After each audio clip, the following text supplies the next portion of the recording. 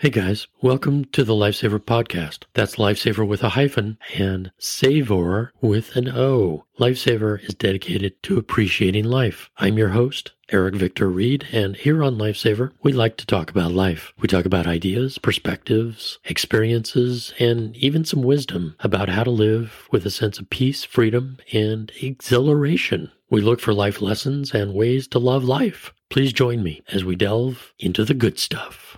We're speaking with my mother, Christine Mikulashek. For most of her life, she's been a professional sculptor and nomadic adventurer. We explore her life and life lessons over 4 episodes. This episode covers my mother's later and greater years, after the age of 40, when I finally leave the nest. She's definitely saved the best for last. With a newfound sense of freedom, she hones her skills as a master portraitist and spends numerous years in Italy studying marble carving. She'll learn to fly a plane. She'll take cross-country motorcycle trips. She'll hook up with an Alaskan sea captain and find paradise in a Mexican casita near the ocean. She'll even discover a love of home and family. This and much more on this episode of the Lifesaver Podcast.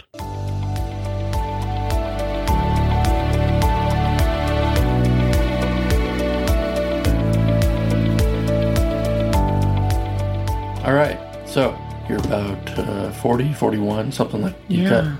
You are on your own, and you got a whole life ahead of you. Right. What's most important to you at this time? Is it just freedom, owning my time? Freedom, kind of figuring out who you want to be, what you want to do, who you want to relate with, what kind of world you want to have for yourself, what kind of life you want to have for yourself. You know what I wanted more than anything?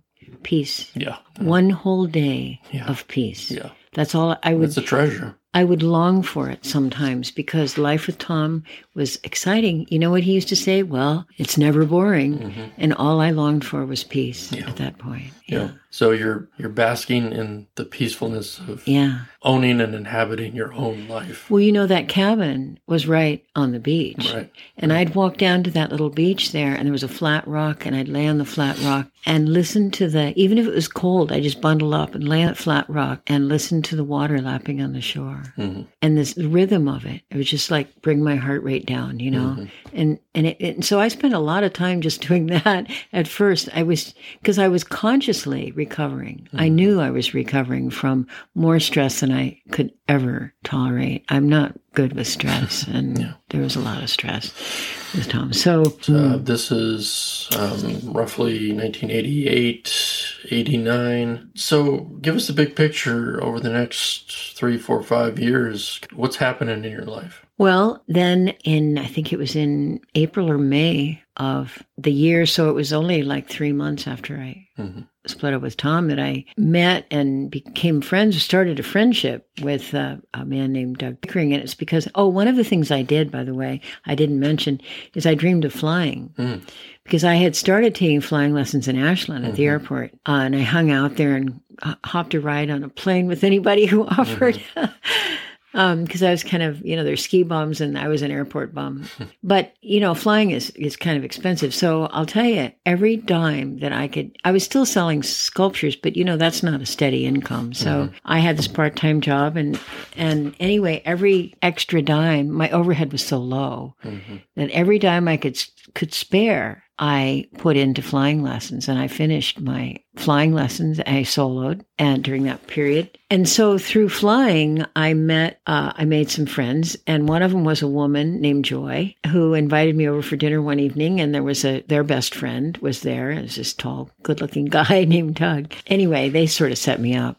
She and her husband set both of us up, I guess, but I don't know. Doug was quite a fellow. And, he's one of my favorite people. Yeah. I really liked him. But so he was a kind of a swashbuckling investment salesman. He was, he was a pilot, and so he'd fly up north to people who worked in the oil fields and had nothing else to do with their money and the mines up in British Columbia. Basically telling them, hey, why don't you invest your money? Well, you're not doing anything with it. And he made a good living doing that. Yeah, and I was fortunate to fly up with him on a few of those trips. And so he had this beautiful twin traveler plane, and he was a very experienced I don't know if you'd call him a bush pilot, but experienced pilot. He actually had a commercial ticket, but he said that would be like driving a bus as far as he was concerned. He just wanted to use his plane and his flying to discover. And yeah, he really did have a zest for life and an adventuresome spirit. So, but also had the other side too, which is very responsible financially. Oh my gosh, yes, and yes. well to do. Yes. And it had a lovely home. You know, I still remember his bathroom with the jacuzzi tub and right on the water. He was stable. He was adventurous but stable. He was extremely responsible. By the way, you know how he built that house? He had a home on the other side of the island. So he was Canadian, but he preferred to live on San Juan Island in the States because he was disgusted with how socialistic Canada was becoming. He was a real free enterprising capitalist guy and very opinionated about it. And we agreed, of course, about that stuff. So he had wanted to live in the sunshine, wanted to build a place that was on the sunny side of the island, on the west side. And he loved the solitude out there, and so did I. So how does that develop, and how do you eventually get to Connecticut? Oh, boy. So the thing that we had in common was flying. That's how we met. So we did a lot of flying trips. We flew lots of places, and I got to fly with him on these trips up north, which was a real revelation for me, seeing... He was Canadian, so it was all like BC, the Yukon, Northwest Territories, and all the way across Hudson Bay and down into Toronto, Ontario, which is where he was born and raised. That's quite an adventure. Yeah, and the first time I ever saw the East Coast was on at the end of one of those flying trips. He took me to New York and Washington, D.C., and then we flew home. And I got to do a lot of flying myself. I mean, I could fly with a licensed I wasn't rated for a twin engine, but of course it was his plane, so I could fly it. I was not an accomplished pilot like him. He was an amazing pilot, actually. So he had a motorcycle, and he wanted to go on motorcycle camping trips, and so did I. So we did a lot of them, like all the way across the country. More adventure with Doug. Yeah, and I was teaching classes, by the way, at this point. I was teaching sculpture classes, and they were quite successful.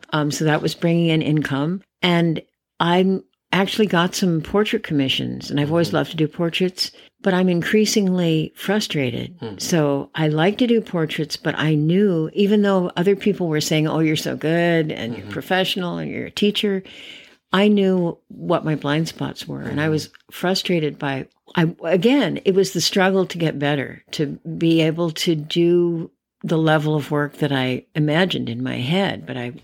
So I checked around, went to the library probably. Anyway, I found out about art schools that offered training in portraiture. And my first choice, after looking at, I had brochures for like 10 different schools in the country. And the one that appealed to me most was Lime Academy. And the reason is I didn't have to take a general rec degree course.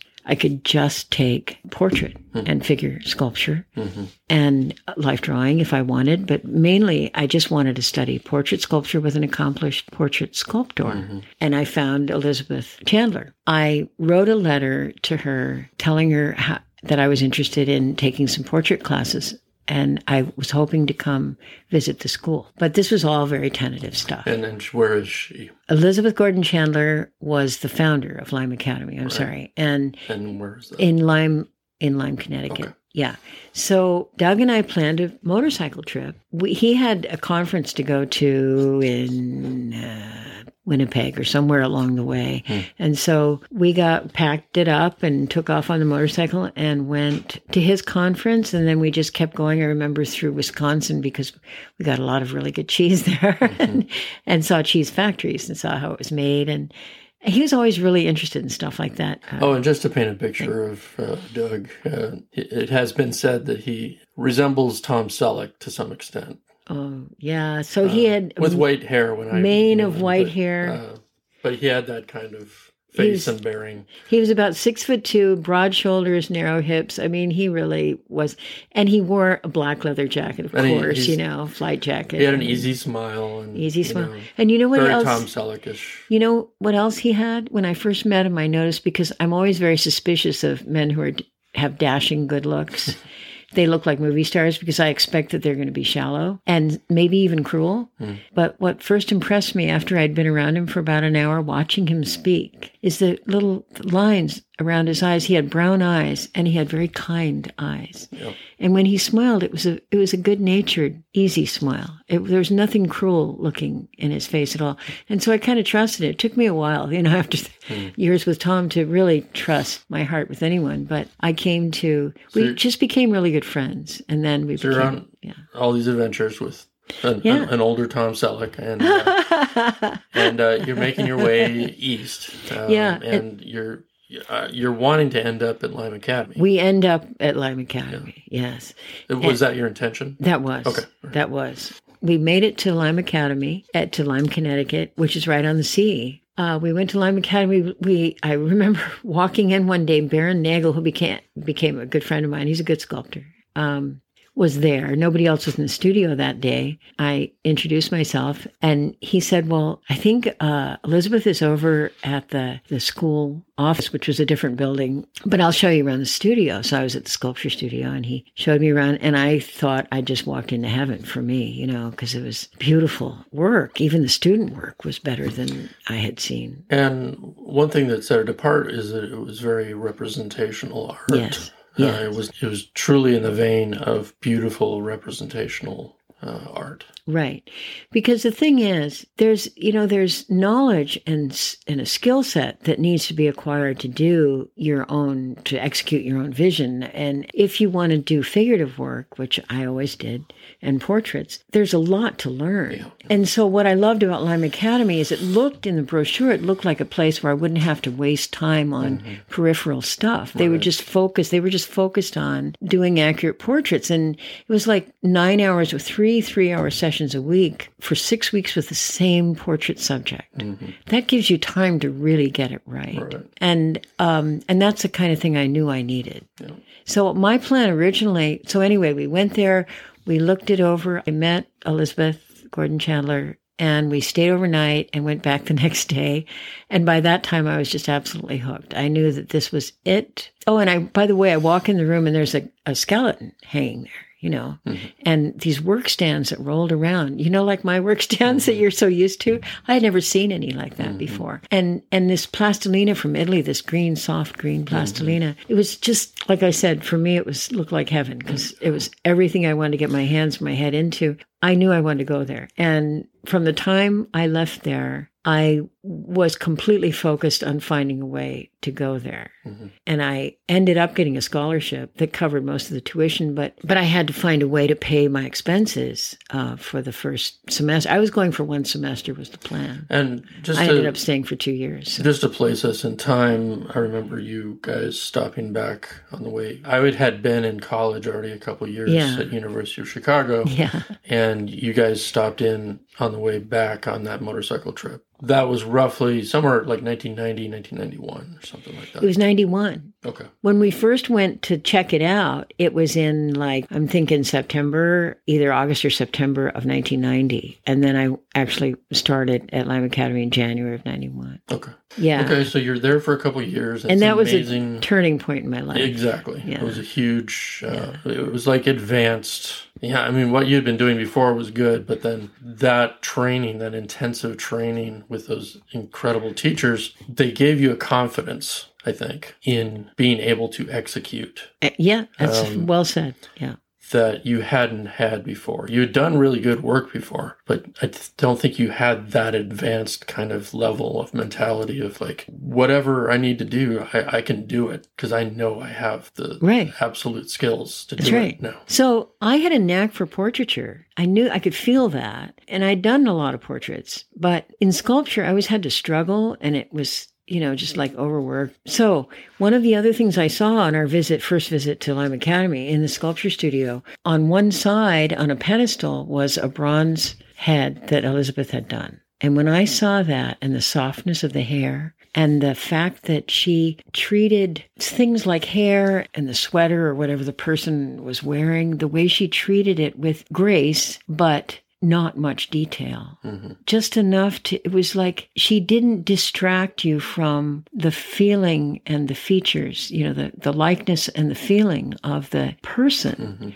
by doing too much with the details. Yeah. And I understood looking at that everything I needed to learn, she could help me with. And that's how I've learned everything, by the way, in art, is I find somebody who does work that I admire, that I aspire to, and I go study with them. And that's why I went to Lime Academy. I had to go there. I had to find a way to go there, and I finally did. So. Yeah, I think that was a super important part of your life. It was super important. And I didn't even know about Dean Keller and learning life drawing and learning anatomy in the anatomy classes. Anatomy was so crucial to that confidence. You know exactly what's going on. You're talking about, well, I know where I want to go. Well, I think the other part of that is before it was a bit of a mystery if you could get there. Exactly. But after Lime Academy, it wasn't a mystery if you're going to get there. You know you're going to get there. I think that's right. You don't know how long it's going to take or whatever, but you absolutely know the process for getting there. Right. And so sometimes when I saw that after I took that course, if I saw that something wasn't right, I just cut it off and do it over. And people go, oh, but it was so nice. I said, but it wasn't right. And everything, I learned so much from this first study of the ear or the nose or whatever that I can do it back right in 5 minutes. Yeah. And I was not afraid to cut off a whole face and redo it. And that's really a professional level of confidence. It's not a mystery. It's not a mystery. You get in the trenches and you dig and you know the process. You know what the stages are going to be. And you just go through those stages. Right. And then you edit. And so exactly. I never expect my first attempt to be right on the mark. That's part of the process. I bag it, I come back, and then I'm looking at it with the most critical eye on the planet, by the way. I have much higher standards than my clients. And I look at it and I say, oh, well, that's what's wrong with it. But I know how to fix things. Right. That's the great thing about the 10,000 hours mastery thing, is you learn how to fix things. Instead of chasing your tail and fixing the wrong thing, you look for that professional kind of mindset. Oh yeah. Whether you're a plumber or a contractor building houses or anything, it's that, idea that I've been through this process. I know exactly what the nuts and bolts of this thing are. I know how to get there. Yeah. And so I don't have too much expectations for the house looking like a finished house when we're still laying the foundation. Right. You don't worry about pretty. Right. So here's the thing. You talk about there's no more mystery. So a lot of people think that art is this intuitive, totally this, intuitive, talent-driven or talent-enabled creative process. Like most creative processes, sculpture and the best painting, I believe, too, there's a system to it, to getting it right and getting it as good as it can be. I mean, there is plenty of the intuitive, flowing, beautiful stuff. But all of that beautiful, intuitive, creative stuff is the frosting on the cake. And you have to have the thing underneath all of the beautiful hair and the whatever, and the pretty ear. You have to have what's underneath it right. Yeah. And I learned a system in the case of figures and portraits for making sure that stuff is right. And before that, I would go to the details first because that was the juicy stuff for me. And so I found out, well, you can waste a lifetime getting perfect details on the wrong shaped skull, for example. And so that's why in my workshops, I've always focused on the basics. That get the shape of the skull right, get the proportions of the figure right. Yeah, and they carry the metaphor of building a house. They talk about good bones in a house. Well, literally, you want to understand the figure sculpture at the level of the bones first, and then the muscles. It's just like, it very much is like building a house. And once you have that professional kind of attitude of, I have this process and I know it works, what I found with writing, for example, was that I never had writer's block again, because there's always some part of the process that I know that I can step into and start engaging in to get things moving in the right direction, whether it's editing or whatever, just spewing ideas on the page or whatever. And similarly with you can take it back to, why am I stuck here? I'm stuck because, the proportion on that arm is wrong. The bone is wrong, or the muscles are wrong or something. It's something you can check. So you're not, right, exactly. You can check. And as a professional, you know that that's all it takes. And you will be able to shovel your way out of it. Right. Lots of times, even though people thought I was a talented artist and teacher, I felt like all too much of the time, like I was fumbling around in the dark, hoping it worked out. Right. And what Lime Academy did in a nutshell is it turned the lights on. Yeah. The room was brightly lit from then on. Yeah. It was one of the most exciting times in my life when I was there. In fact, Dean Keller said once you could feel the electricity in the room because at that time, Lime Academy gave some of the best figurative training anywhere, but it did not grant degrees. So the only people who went there were purists, people who just wanted to become great painters, learn the skill set, learn everything they could to enable their vision to be realized. And the same with the sculpture students. We were just on fire and all different ages. It wasn't just a bunch of young kids in an art department at college. There were people older than me. I was like in the middle. I was 42, maybe 42, 43. And I was kind of in the middle. I mean, there were people who were in their 60s and probably, and there was the orthopedic surgeon, Wayne Southwick. He's the one who developed the hip replacement surgery that everybody gets now.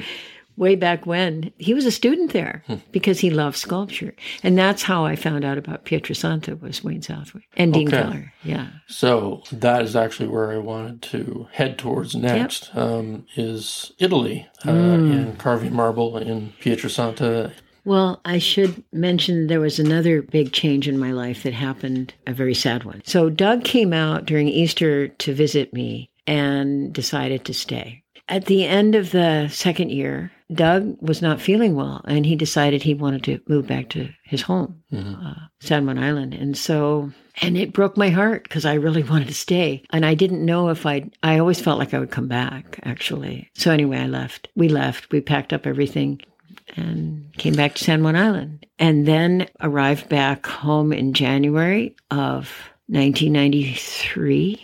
And he didn't feel good. And he became increasingly more tired and pale, but benign symptoms, right? Well, anyway, long story short, because it was shockingly short time, he was misdiagnosed as having giardia and anemia and different things. And finally, he was correctly diagnosed in the following October with acute myelogenous leukemia, AML, which for men his age, it almost always strikes men between 58 and 63 years old for some reason. And without exception, they're always gone within a year. And so actually less than a month after he was diagnosed, he passed away.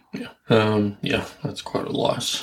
So that sort of knocked me flat. But, he said to me in the few weeks that we had lots of golden moments. We just sat together, and I couldn't speak because I was in shock. And he did speak, and he said some wise things that I needed to have in my head later. He said, one thing he said was, don't let this, I hope this doesn't cause you to lose too much life, all this. And the other thing he said to me was, as soon as you can, you need to go do that. Because what we were planning to do was go live in Italy. I had heard about Pietrasanta, and when he was diagnosed with leukemia, we were actually shopping for airline tickets to leave by Christmas to go and live there for a couple of years or however long it took to learn, so I could learn marble carving, because he wanted me to go to Europe. He'd been there many times and loved it. We were planning on doing that. And then, so he said, as soon as you can, you need to go do that. Go live in Italy, learn marble carving.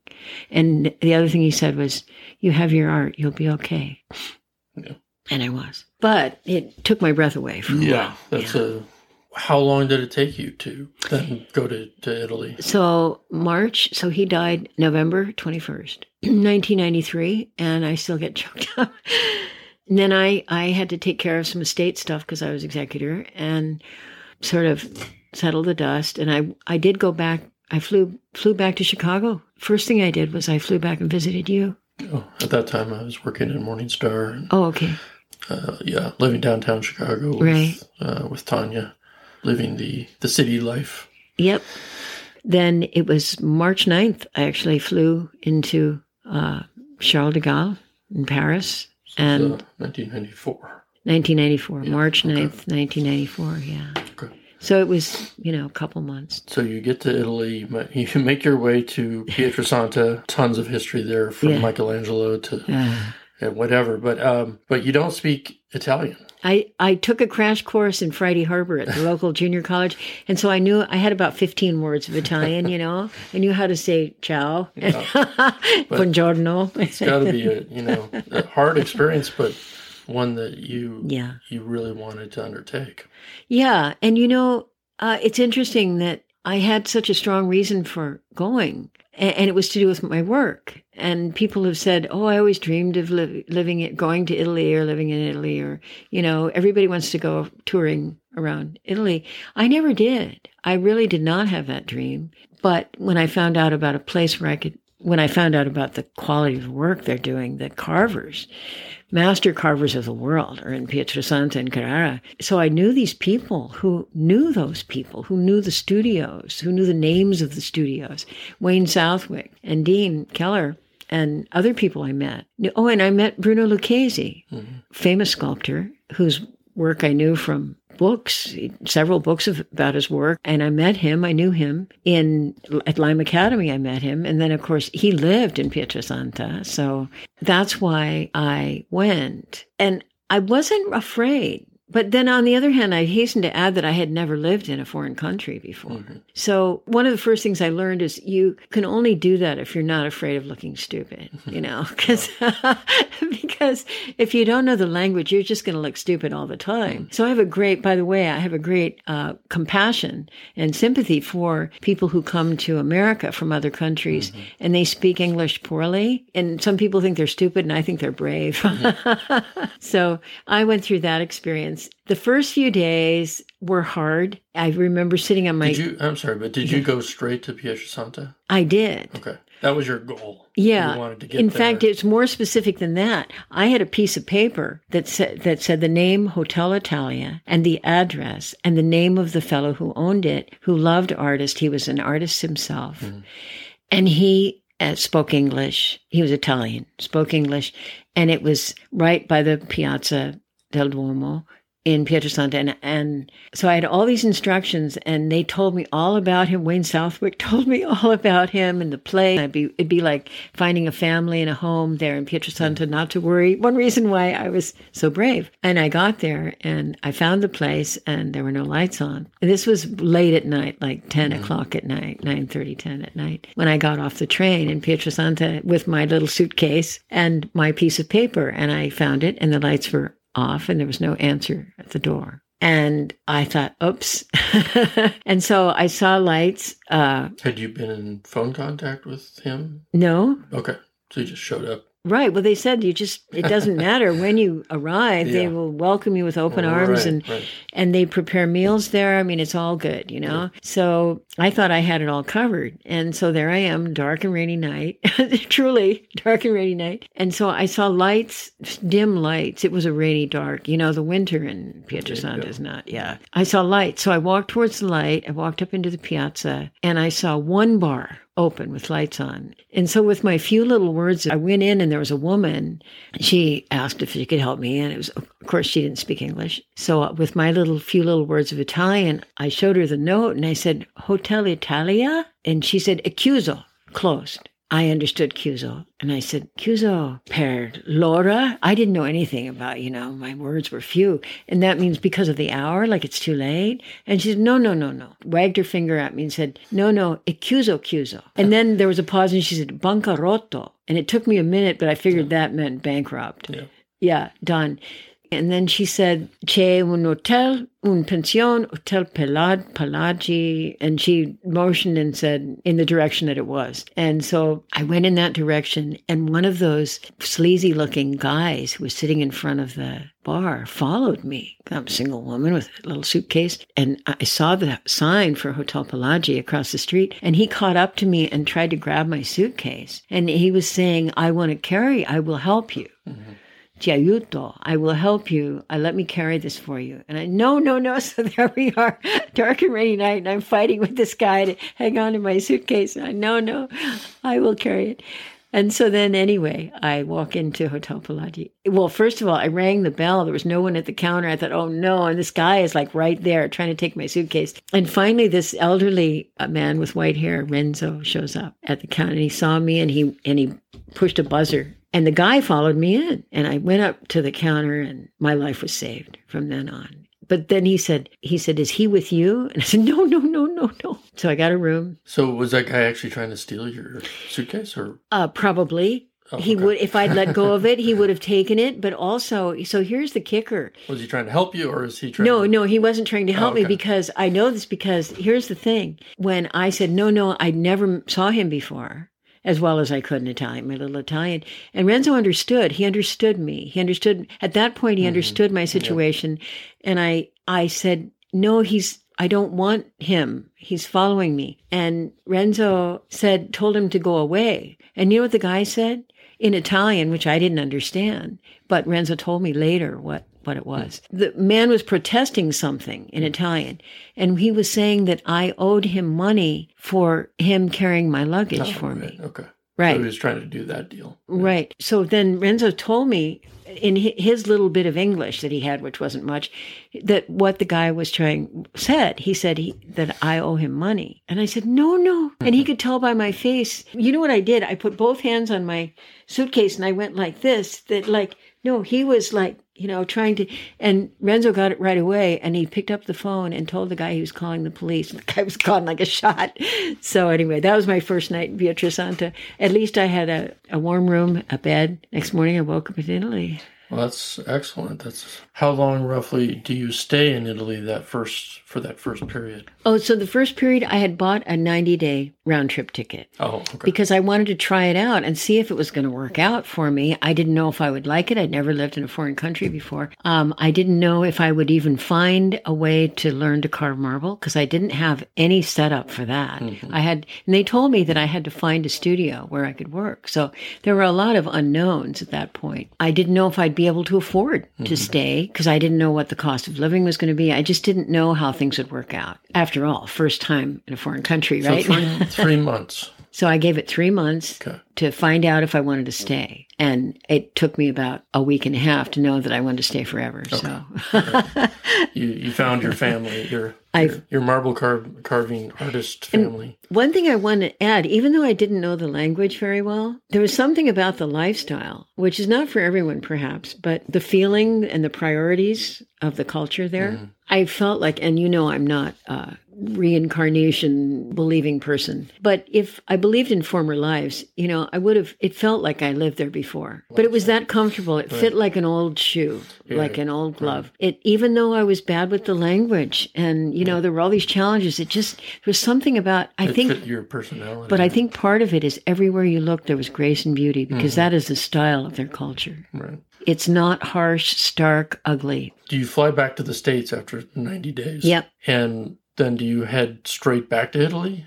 No, what I did, I went back to I had things that I had to arrange. Okay. So I went back to San Juan Island and I put all my personal stuff in storage stuff. Mm-hmm. And then I found a nice couple with actually one child to lease the place for a couple of years. The White Point House. And so you get that set up. How long does that process take before you head back to Italy? I probably stayed for a couple of months and then I was back because I remember going back to Italy and the weather was totally different. It was like a Turkish steam bath in September in Pietrasanta. So when you go back, it's a one-way ticket? Yes. Okay.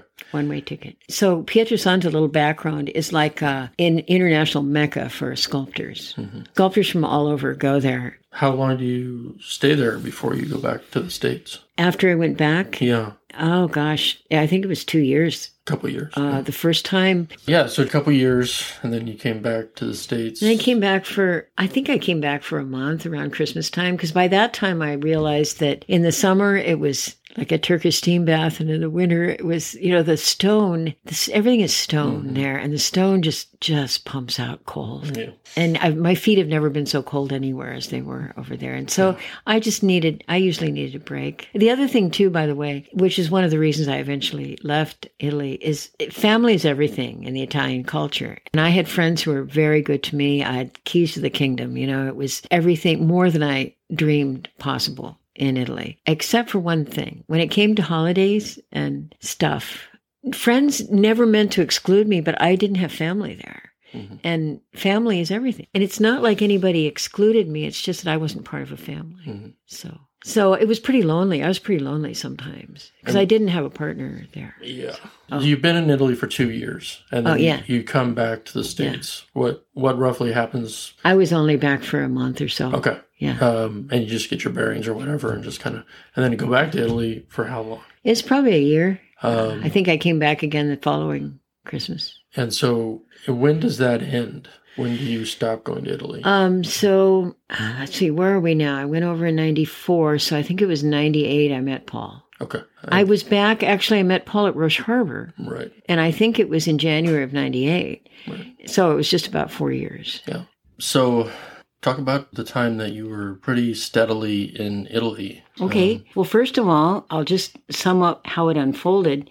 So I found the Hotel Pelagi, and I had a room, and the people at the desk were very nice, and the owner's daughter, Katia, spoke some English. She gave me a map of all the carving studios in the area, right in town. At that time, Pietrasanta literally had 2 or 3 carving studios on most blocks, right down in the old part, well, all over town, but especially near the piazza in the downtown. Again, I didn't speak much Italian, but I set out to look at them until I found the one that was doing the kind of work that I knew I wanted to learn from. And I had been told that what you do is find a studio you want to work with, and then they give you a carving stand and an airline, basically, for your pneumatic hammer, air hammer. And you pay them a monthly rent, and they help you show you how to do it. That's how you learn. So I started looking in at the carving studios, and I found, it was amazing. I found everything from an outdoor place with the biggest lathe I've ever seen that literally turned columns in marble. Little studios where they just turned out trinkets, small reproductions of the David and stuff for tourist trade. In many of these places, I saw stranieri, or people like me. I saw sculptors, people from other countries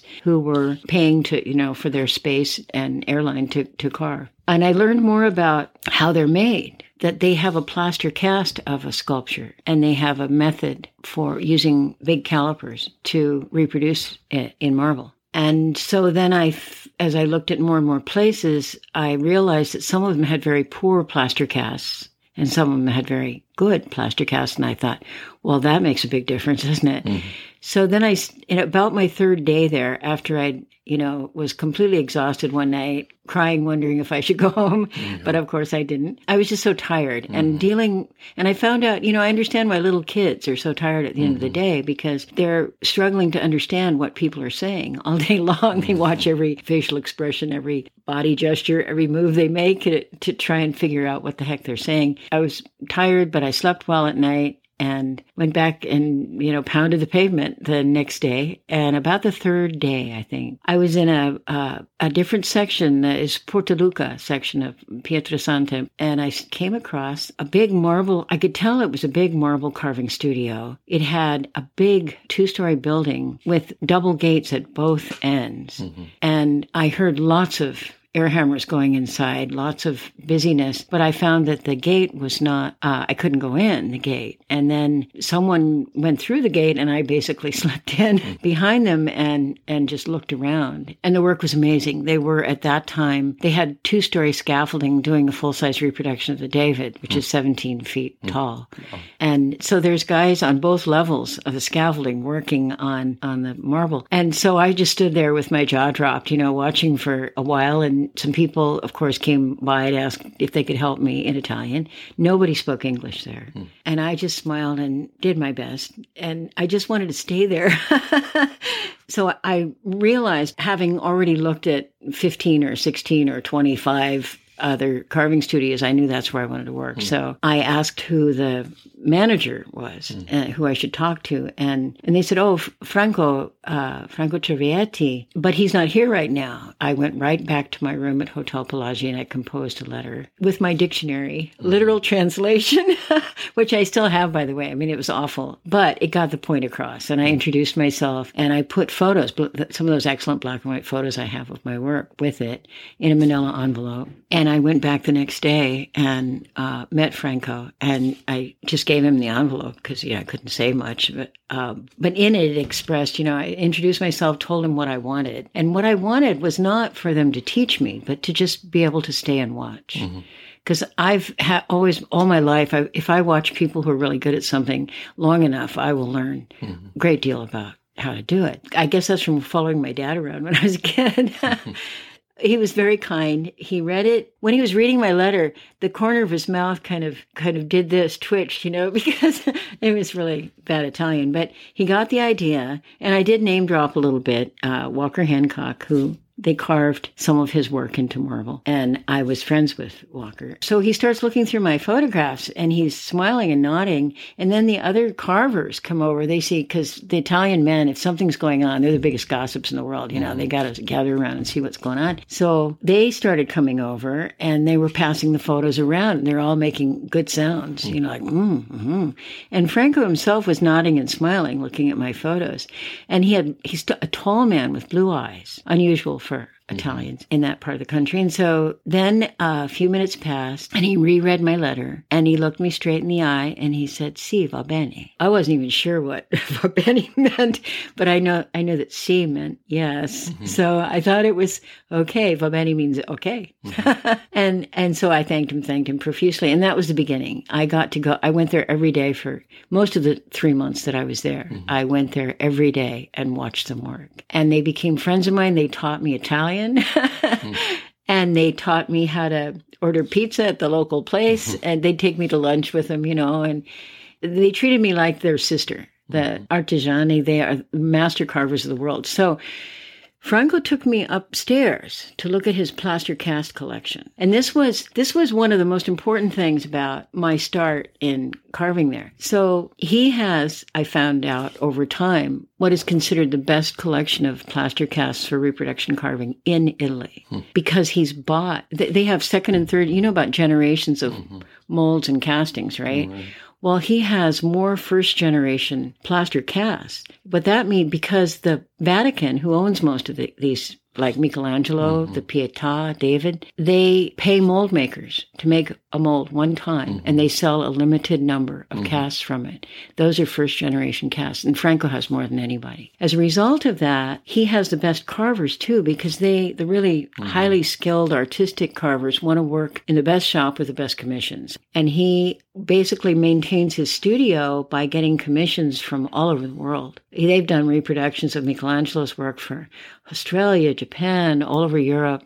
And he's a delightful man and became a good friend and taught me how to select marble, because he'd take me with him sometimes when he was going up to the quarries in Carrara in his Ape truck. You know what that is? It's a 3-wheeled little thing with a little tiny truck bed in the back, and it probably gets about 105 miles to the gallon, But they're all over the place in Pietrasanta. And so we go up early in the morning, and he'd look for the stones that he needed for his commissions. So that was the beginning. But I couldn't carve there because it's a busy commercial studio. He sent me to talk to a friend of his in town by the piazza who had spaces that he rented to people. He said, you can come here and watch, and you can go there and, just try it out.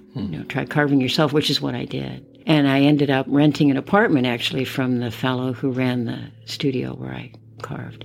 And then I found out about the place to buy tools and which tools I needed, a few at a time, little by little. And so I loved learning it, and I learned the language. I became fluent in Italian because I worked all the time with people who spoke no English. I mean, that's the way you learn language, I found out. I said stupid things, but again, they were very, very kind. I used the wrong words for things and embarrassed myself a few times, but they were very kind. And then about 6 months after I went back, Franco took me one day to meet Enzo Pasquini, who does it all. He does. So the way they make carved marble sculptures, for example, a Pietà, is there's specialists. It's a realist, sort of, the most amazing craftsman's assembly line you can imagine. So there's the guy who approves the block, shaves off, gets rid of all the surface scale, you could call it, stuff that is not sound on the surface.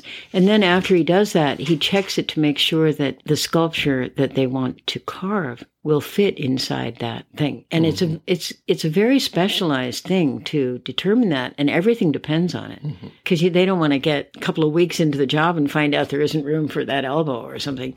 So there's that specialist. And then the next specialist is this modellatore, who uses a croce, uses specialized tools to basically transfer the sculpture from the plaster cast to the marble block.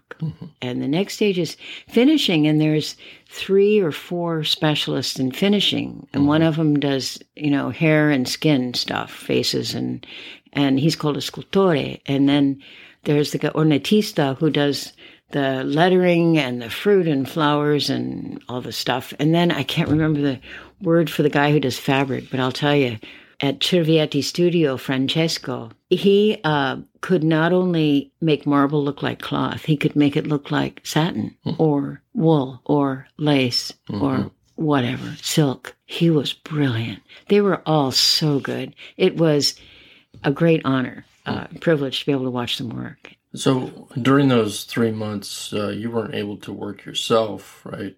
I did. Oh, you did? Okay. I did, because Claudio was his name, and he owned, his family owned a big building right next to the gate, on the left side of the gate into the piazza.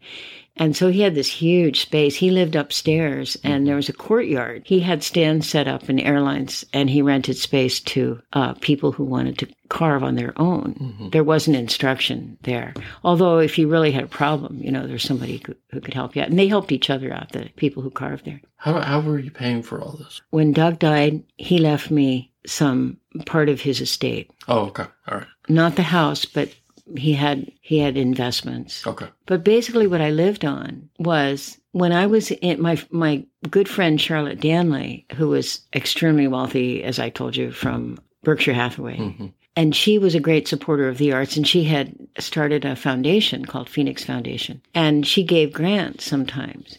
And so what she gave me was typically what she gave, because she had many, many hundreds of shares, shares of Berkshire Hathaway. At the time, she gave me a share, and it was worth about $13,000. So that was my grant. And basically it was given to develop my skills and knowledge and talent, ability in sculpture in whatever direction I thought was important. So that was my basic funding for going to Italy. But one of the reasons I had to come back, just jumping ahead a little bit, was financial, because I was not selling my work in Italy. I was spending money, even at my frugal rate. Still, you can't go on forever spending money and not making money. And I had set up a system before I left for the foundry to deliver bronzes to people who bought them, thinking that I could live in Italy and still sell my work in the States. But that didn't work out, because the second bronze that was delivered, there were complaints about the quality of it. And I just, to me, that was the scariest thing about the arrangement, was that I didn't look at it. And that's approve it before it went out. A normal complaint with foundries is it's economically not really in their interest to take as much time as the artist would take with it. And that's one of the reasons you guys had your own foundry and finished everything yourselves, is you could do it exactly the way you wanted as the artist. Now, let's just say, the next 4 years, what's kind of going on in Italy when you're over there? Okay, so I was carving at Claudio's place. I was learning. And then when I went back to the same situation, except then, like I said, a few months, like maybe 4 months later, Franco took me to meet Enzo Pasquini, who had his own studio on the other side of town. And Enzo and I just hit it off perfectly. We were just soulmates, I mean, just great friends. He's one of the noblest human beings I ever met, and the greatest carver. I mean, everybody said, this is what they said about Enzo. If you wonder if because something is so complex or delicate or difficult, if you wonder if it can be carved into marble, go ask Enzo. And if he says it can't be, then it really can't be. He's like the ultimate, because he could do things that nobody else could do. And I saw that during my time with him. I was able to carve with him in his studio for 2 years. It was not just a great learning experience. It was a joy because the work that he does, but also his smile, you've seen the photographs of him, right? He just had he was a happy man. He started his apprenticeship when he was 11 years old. He finished high school, but he'd go after school and work through his apprenticeship. It's a 5-year apprenticeship to be a carver. One of the things, Enzo worked by himself because although he worked with Turvietti Studio on a lot of projects, but he worked by himself because he did all of it from beginning to end. He did the checking the block. He did the pointing up, which is modellatore, the roughing out the block with points. And he did the most exquisite carving. I have that rose that he carved for me. And he just did the most delicate work. And he had this relationship with marble where he knew how to get it to like he would carve a rose petal so thin that the light was just glowing through it. And it wouldn't break. He knew what the limits were, and he'd push it right to the limit. He was like a lover. He said, Il marmo e me siamo amici. That means the marble and I were friends. And I would say, anche amanti. And that means also lovers. And he just smiled. And it was like that. He just knew. It was like caressing them. He just knew. He could scrape grain by grain to get whatever he wanted out of that material. He was a master, truly a master. And a wonderful, wonderful guy, man, friend. What brought you out of Italy? I think it was mostly financial. Okay. Because actually I thought I would stay forever. And then, but I've always looked down the road financially, like how long things are, maybe the old accounting background. I look at what I've got, what it's going to cost to live and how long it's going to last. And I didn't want to end up broke in Italy. So actually I did make efforts to get my work into galleries in Italy. And what I ran into was bureaucracy. Because I'm a straniera, you have to jump through all kinds of hoops and get green card, residenza, permissions to put your work in a gallery. And letters from everybody, in the United States and in Italy. And Enea tried to help me on that too. He sent me to a couple of galleries in Milan and one in Florence that he had connections. He knew the owners and they liked my work, but they had to have all this paperwork to be able to put it in their gallery. So that was probably the biggest reason. So when you come back to the States in 98, let's say, are you thinking you're going to stay in the States or are you thinking you're going to make some money in the States and then head back to Italy? I thought that I was going to set up a marble studio in America and continue carving. Okay. I had no intention of quitting carving. That was kind of, I could say ignorance, lack of experience. Everything is set up for carving marble over there. I mean, there's a neighborhood grue. A grue is a cross between a forklift and a crane. And there's one in every neighborhood. You just go and knock on the door of the grue guy, and say, I need you to move some marble for me. Well, there's nothing like that here, of course, or anywhere that I know of in the States. So I would have had to buy some very expensive equipment to be able to operate. Everything that was easy over there was hard here. And I had seen cracks develop in pieces that would just break your heart, and they knew how to fix them. And there's nobody here that I can call and say, help me fix this. And that happened to the piece I was working on, and that kind of broke my heart. So that turned out to be not a feasible idea. Well, when you came back... I always thought I'd go back to answer your question, when I packed up and left Italy, I don't know if I was weeping outside, but I certainly was inside. I always thought I would go back to live there. I still sometimes wonder if I will. When you came back, where did you live at first? I went back to the house on San Juan Island. Doug's house. Doug's house, yeah. That was still my home at that time, even though... And you brought marble with you at that point? I did. It was a container, a 20-ton container that came over on a ship. Yeah. And did you know Paul at that point? I did. So that was another reason why I moved back, I think. I had a few flings in Italy, but I was pretty much on my own. I didn't have a significant relationship. Although I had friends and I had wonderful work, I just happened to meet Paul and became very fond of him very quickly. Meet? We met at the Lime Kiln Cafe. I told you before that I came back one winter, and so I had just gone to the wake for the father of my best friend, Sue Evans, in Friday Harbor. And I was on my way home and stopped in at Lime Kiln Cafe because the executive chef there was a good friend of mine, Bill Shaw, still is. And so I thought, well, I'll just stop in and have a glass of wine because the house was empty. You know, I didn't want to rush home. And so Bill was there. Anyway, we were sitting there having a glass of wine and laughing and talking. And then this blue-eyed elf stuck his head in the door and they knew him. And they said, hey, Captain, come on in. We got somebody for you to meet, to introduce you to. And so he came in and we met and started talking. And he was an adventurer. Mm-hmm. And he got it. He understood, like, at one point I was telling him about Italy. He loved that I was an artist, that I was in Italy. It turns out that he's loved art all of his life. Mm-hmm. Who knew? He was a fisherman most of his life. But he loved art and always thought he wanted to try sculpture and painting, but also he just loved traveling and adventure. So you know what he's like. So we ended up closing the place. I mean, literally, we had a glass of wine and then we had dinner and then we had another glass of wine and they were ready to close. And they kind of stood there and smiled at us. Oh, I guess we better leave, you know. At one point when I was talking about Italy, he said, it must be a great feeling when you walk up that street and reach in your bag and pull out the key to your own home in Italy. How many people would say that? Mm-hmm. And that just gave me goosebumps because I thought, what an insight. Yeah, it feels great. He knows about that. So I was still living in Italy when I met Paul, but we kind of did fall in love. And then I went back to Italy and he went back. He worked at Roche for a few months and then went back up north to do the fishing season in Alaska. He and Gail, his ex-wife, his kids were grown up and he and his ex-wife had been divorced for, 5 or 6 years. A little background on Paul. So he basically made a livelihood in Alaska, up in Pelican, raised a family up there, basically fishing, and had lots of adventures during fishing season, and then the other part of the year going to Hawaii and living it up. And at a certain point, he went down to Mexico, was living down there, having adventures, and then built his own full home down there. In the jungle? Next to the ocean. And near Sayulita, which is... It's about 45 minutes north of Puerto Vallarta. Yeah. So he hadn't been to Italy. I hadn't been to Mexico. Right. So what we did basically... But you're a couple of adventurers. We introduced each other to our places, our adventures. And he ended up falling absolutely in love with Italy. Mm-hmm. In fact, sometimes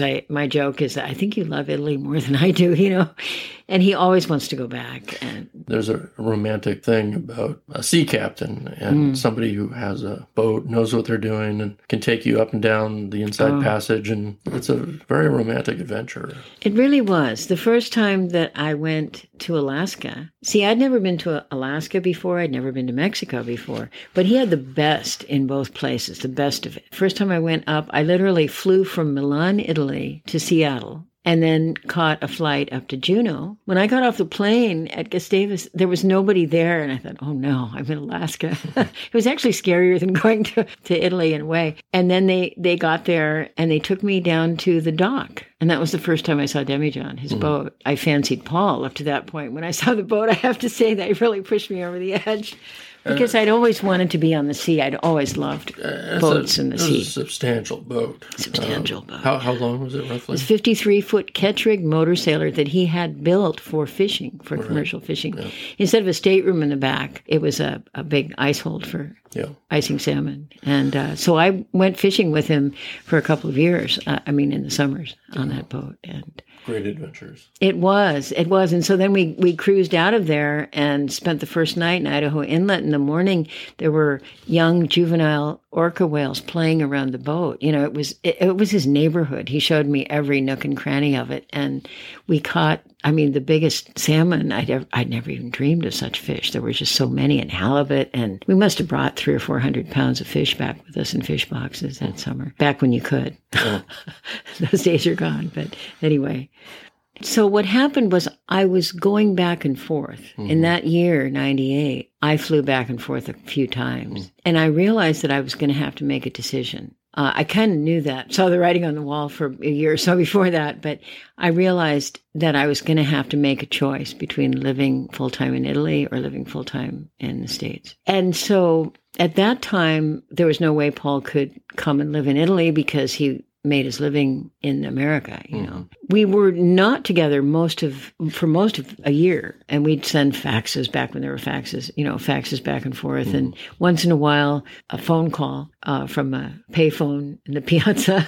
And we always had to arrange the time for that so that, you know, we could reach each other. It was very difficult communication. So that was part of what went into my decision. The financial aspect was another part. So I made the decision to move my life back to the States. Well, because I had to resume making a living, basically, before I went through all the money. And I had galleries that wanted my work. I mean, if I came back, and it was true, when I came back, I got everything rolling again. The other thing is I really got hooked on the Mexico adventure because it was like a dream of tropical paradise. Right, yeah. And I remember the first time I went, it was with him. It was in the winter. And I remember thinking, oh my gosh, when it's cold and dark up north, or also, by the way, in Tuscany, it's cold and dark in the winter. It's like this somewhere in the world. I remember thinking that, oh, this is real. You know, this is a reality that somewhere it's like this. You don't have to live in the dark gloom. And I love the colors. I love the warmth. I don't, by the way, love Mexico, the heat in the summer. I can't take that. But in the winter, it's just perfect. So, but I also love the jungle. And I didn't think I would because I hate steamy, buggy places.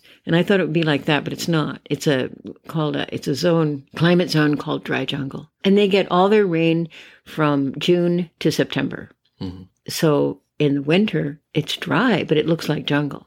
And there was this exquisite beach. I mean, pristine, small beach, and hardly anybody ever went there.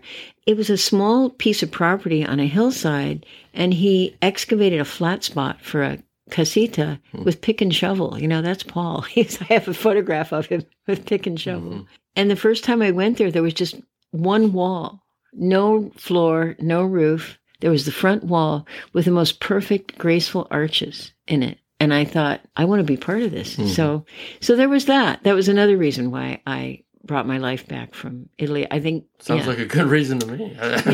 yeah. And is more of life's adventure, you know? Right. And one thing I wanted to mention too, because it was a very tearful goodbye between Enzo and I, and he said, Christina, I know that if you had found love, a partner, a family, and a place with a garden and fruit trees and a big kitchen, that you would stay forever here. And I said, yeah, that's true. And that's true. And so that was a big piece of it, is I didn't find that. And you know where I found it? Right here. Everything that your red-blooded Tuscan would want in life is right here. Our little farm here in Shelton. Family, gardens, fruit trees, a big studio, watching children, babies grow up. That's like their dream of heaven. Big kitchen, you know, I mean, and so you never know. It taught me a big lesson that maybe it doesn't happen. If you have a picture in your head of how you want to live, it might not happen in the place that you thought it would, but keep looking.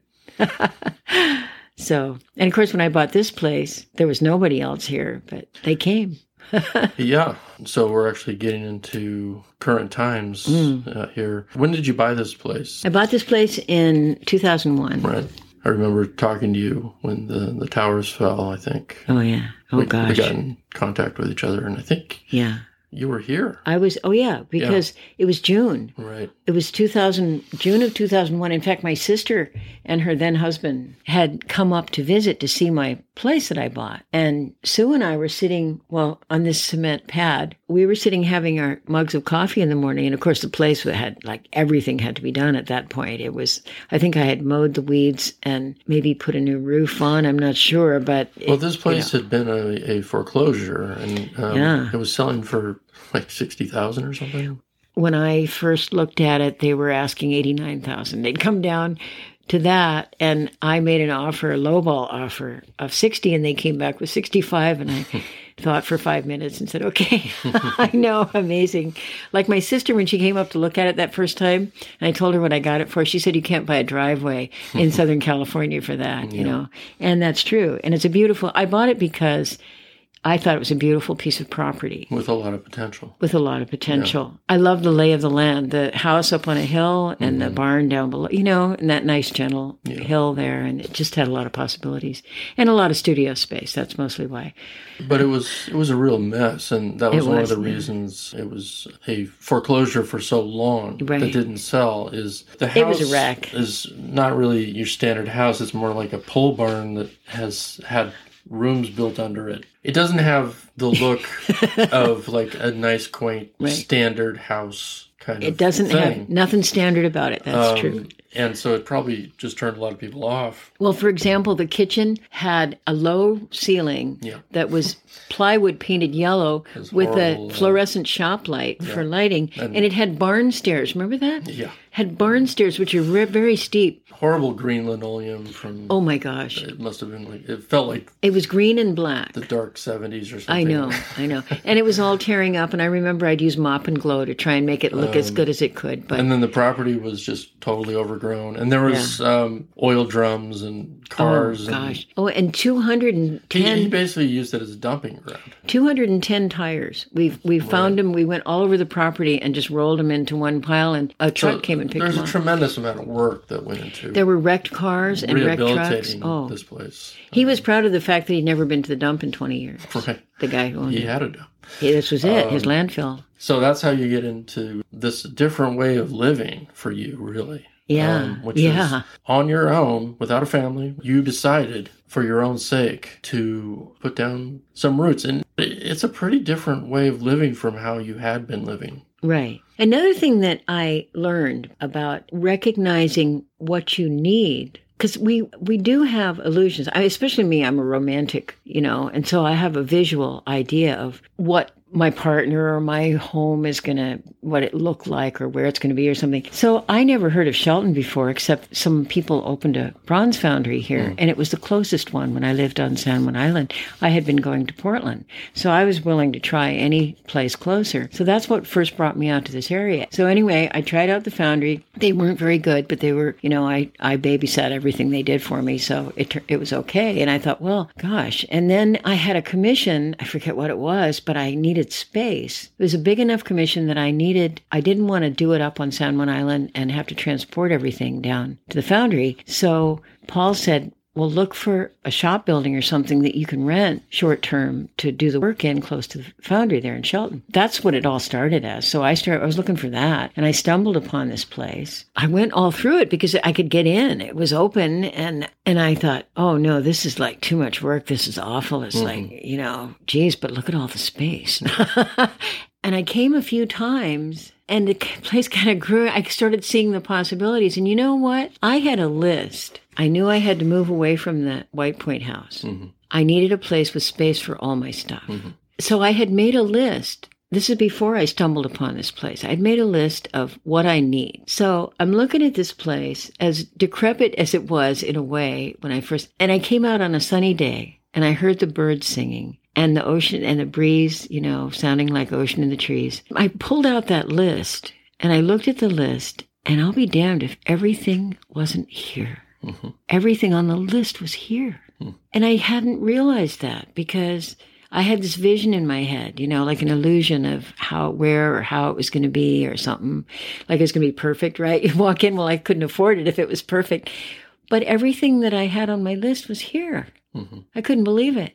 And that's what kind of kicked me over the hurdles. I made an offer, and I was told that somebody had already made an offer on it, and it was off the market. And you know what? I breathed a sigh of relief, like, oh, phew, because I thought I was making a great big leap. Mm-hmm. And then the realtor called me about a week later and said it's back on the market because the guy's financing fell through. Most of what was left of that amazing gift from Charlotte, the Berkshire Hathaway share, I was able to make a big down payment. So that's how I got it. Yeah. So that's quite a shift. And so you are here, and then a couple years later, Tanya and I show up. Yeah. So in 2003... we come up because we'd reached a point, we were down in Los Angeles. We had reached a point where we had decided that we wanted to have kids, but we didn't want to have kids in the city or in Los Angeles. Smart choice. We were looking at places like Montana or Wyoming, and then you invited us up to visit and, take a look at the place. And we visited, and we were just like, wow, this could be it. I think we had visited in the dead of winter, too. So I remember it was a frozen February day. Yeah. And everybody around here knows what a frozen fog February day is like. Terrible here in It was like everything was dead. Everything was gray. It was cold and clammy and damp and ugh. But compared with Los Angeles, we're like, wow, we're in nature. We're in the woods. Right. We could actually make this happen. And one of the things I want to interject that I remember well that made me smile and think, boy, I might see more of you guys, is when you went because we went walking around the property. Now you went out by yourself and you were exploring and you said this would be a great place for kids to grow up. Mm-hmm. Because there had been those woods in Wilsonville, and you knew about playing in the woods, kids and forts and trees and stuff. And you found all these little niches, these little nooks and crannies, because it's like our own private little forest here, as Cody knows well, filming is. Yeah. We can go into more stuff, but the big picture is we have the kids pretty much right away. And then about a year and a half after Cody was born, our daughter Tatiana is born, and now Tatiana's 17 and Cody is 18.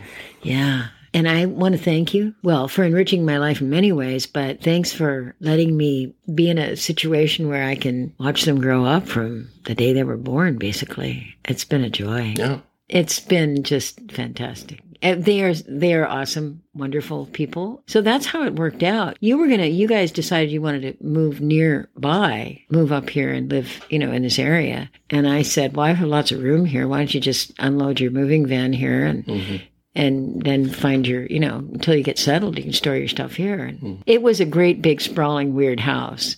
And so we just split it into two houses. And then we hired the contractor who basically redesigned things so that we could have our own separate access and everything. It was somewhat expensive, but it was totally worth it because over the next 20 years, we've been able to have a life over here. So yeah. And I've had really good neighbors. And us too. Yeah. So. And one thing I love about it is all of us kind of like informal socializing. I like socializing with family, with people I like, but I don't want to have to like get dressed and drive a long way and, schedule and make a big deal. But here it's like, well, you guys want to come over for spaghetti or let's cook some hot dogs on the deck. And, it's just so easy. It's spur of the moment stuff. And, informal, my favorite kind of socializing. Me too. No expectations. The easy kind, right. Yeah. Friendly fun. Yep. And you got to go to Italy. Yeah. Yeah, so I was working as an investment advisor, and that was kind of a bridge job for paying expenses and stuff when we got out here, especially when Tanya got pregnant right away. But then we figured out a way that could help with marketing your stuff and help with that sort of thing. We did a number of things together, art fairs, but one of the things towards the end of that, before I started working for a casino. Poker dealer. First in the pit, dealing craps and that sort of thing. And then, I also had a 2-year-old and a 0-year-old and stressful time. But before going into the casino, we had students that we took over to Italy, and we watched them and took them on tours of both Italy and marble carving studios in Pietrasanta. Yeah. So it was a month-long workshop. We taught figure and portrait for 3 weeks of that. That's right. And then we took, I think it was about 8 days, and toured around to see all the great art that must Florence be seen. And Venice and Rome. We started out in Rome usually, and oh dear, yes, boy, what a brave rabbit you were. So Eric brought a whole bunch of stuff over for the workshop. I don't speak a word of Italian. He doesn't speak Italian. So I come through the airport and I'm carrying like way too much, like armatures, bags and bags. And he had to find his way up to Pietrasanta on the train with all this stuff. Oh dear. I remember coming out of the airport with these, it felt like 6 huge bags, and I was going up this escalator, and there were people behind me, and I just lost it. I lost my grip. I couldn't hold on, and they tumbled down the escalator and splayed all across the floor, and everybody's looking at me. And by this time, I had gotten a cold too, and I was hardly able to breathe. And you'd just gotten off a long flight. And I was just like, oh man. Yeah, but he made it. I made it. Because he always does. He made it. And was it you that called it herding cats when we were doing the touring, taking the students around? So these are adults. Trying to keep track of people. These are basically adults who don't speak Italian. And some of them have never been in a foreign country before. But they are looking at everything. And being adults, they feel, they're sort of wandering off, right? But they're our responsibility. They are our responsibility because they are our students in a foreign country. And it was... So they go off and do their own thing, and intense. We're just like, wait, stay in one group. It was intense sometimes. Because if we lose somebody, we don't know how to find them. Exactly. I was terrified of actually losing somebody because they wouldn't know how to find me, and I wouldn't know how to find them. For me, it was a way to make money, but also it was a way to keep going back to Italy because I couldn't quite give it up. It's not that I've given, I always want to go back to Italy, but I have such a good life here. Mm-hmm. I really am content. Sono contenta, which is, the Italian way of saying I'm happy. Mm-hmm. I'm okay. I'm good. I really have everything here that I like to do in life. And if you save up money, then you can always travel right. when you want to. That's right. You don't have to be living But I have to have a home base right. where everything is set up. And, and the extra great plus is my family's here, mm-hmm. So this is home. Yeah. Yeah. I guess we're up to now. Yeah. I don't... We did it. So we might think of things that we want to talk about in the future about the past, 20 years. But if we don't, if this is it, I appreciate your time. And so I have one question. Thanks for bringing me on the journey. Oh, you're welcome. Thanks for coming along. That was so interesting. And my only question is, when can we all get together and play poker again? We always have so much fun when we do that. Yeah. But nobody has time anymore. Yeah. I don't know. I understand. The kids don't. Yeah. I know. It'd be nice though. Maybe in the future sometime. Well, you know what? Someday when they need a break from their busy lives, they might want to just come and hang out. And and everything they do, their busyness will be somewhere else. And when they come here, they just kick back and, hey, let's play poker or whatever, Monopoly. We used to play games and have a lot of fun. But now it's different kind of fun, isn't it? You're helping Cody make films. Well, I would not say it's fun, but it's important. Launching the kids basically over the next year or so. It's a critical period for what they want to do. So it's worth doing. Interesting to watch new lives unfolding. Yeah. Yeah. All right. Thanks again. Thank you. All right. See you later. Yep.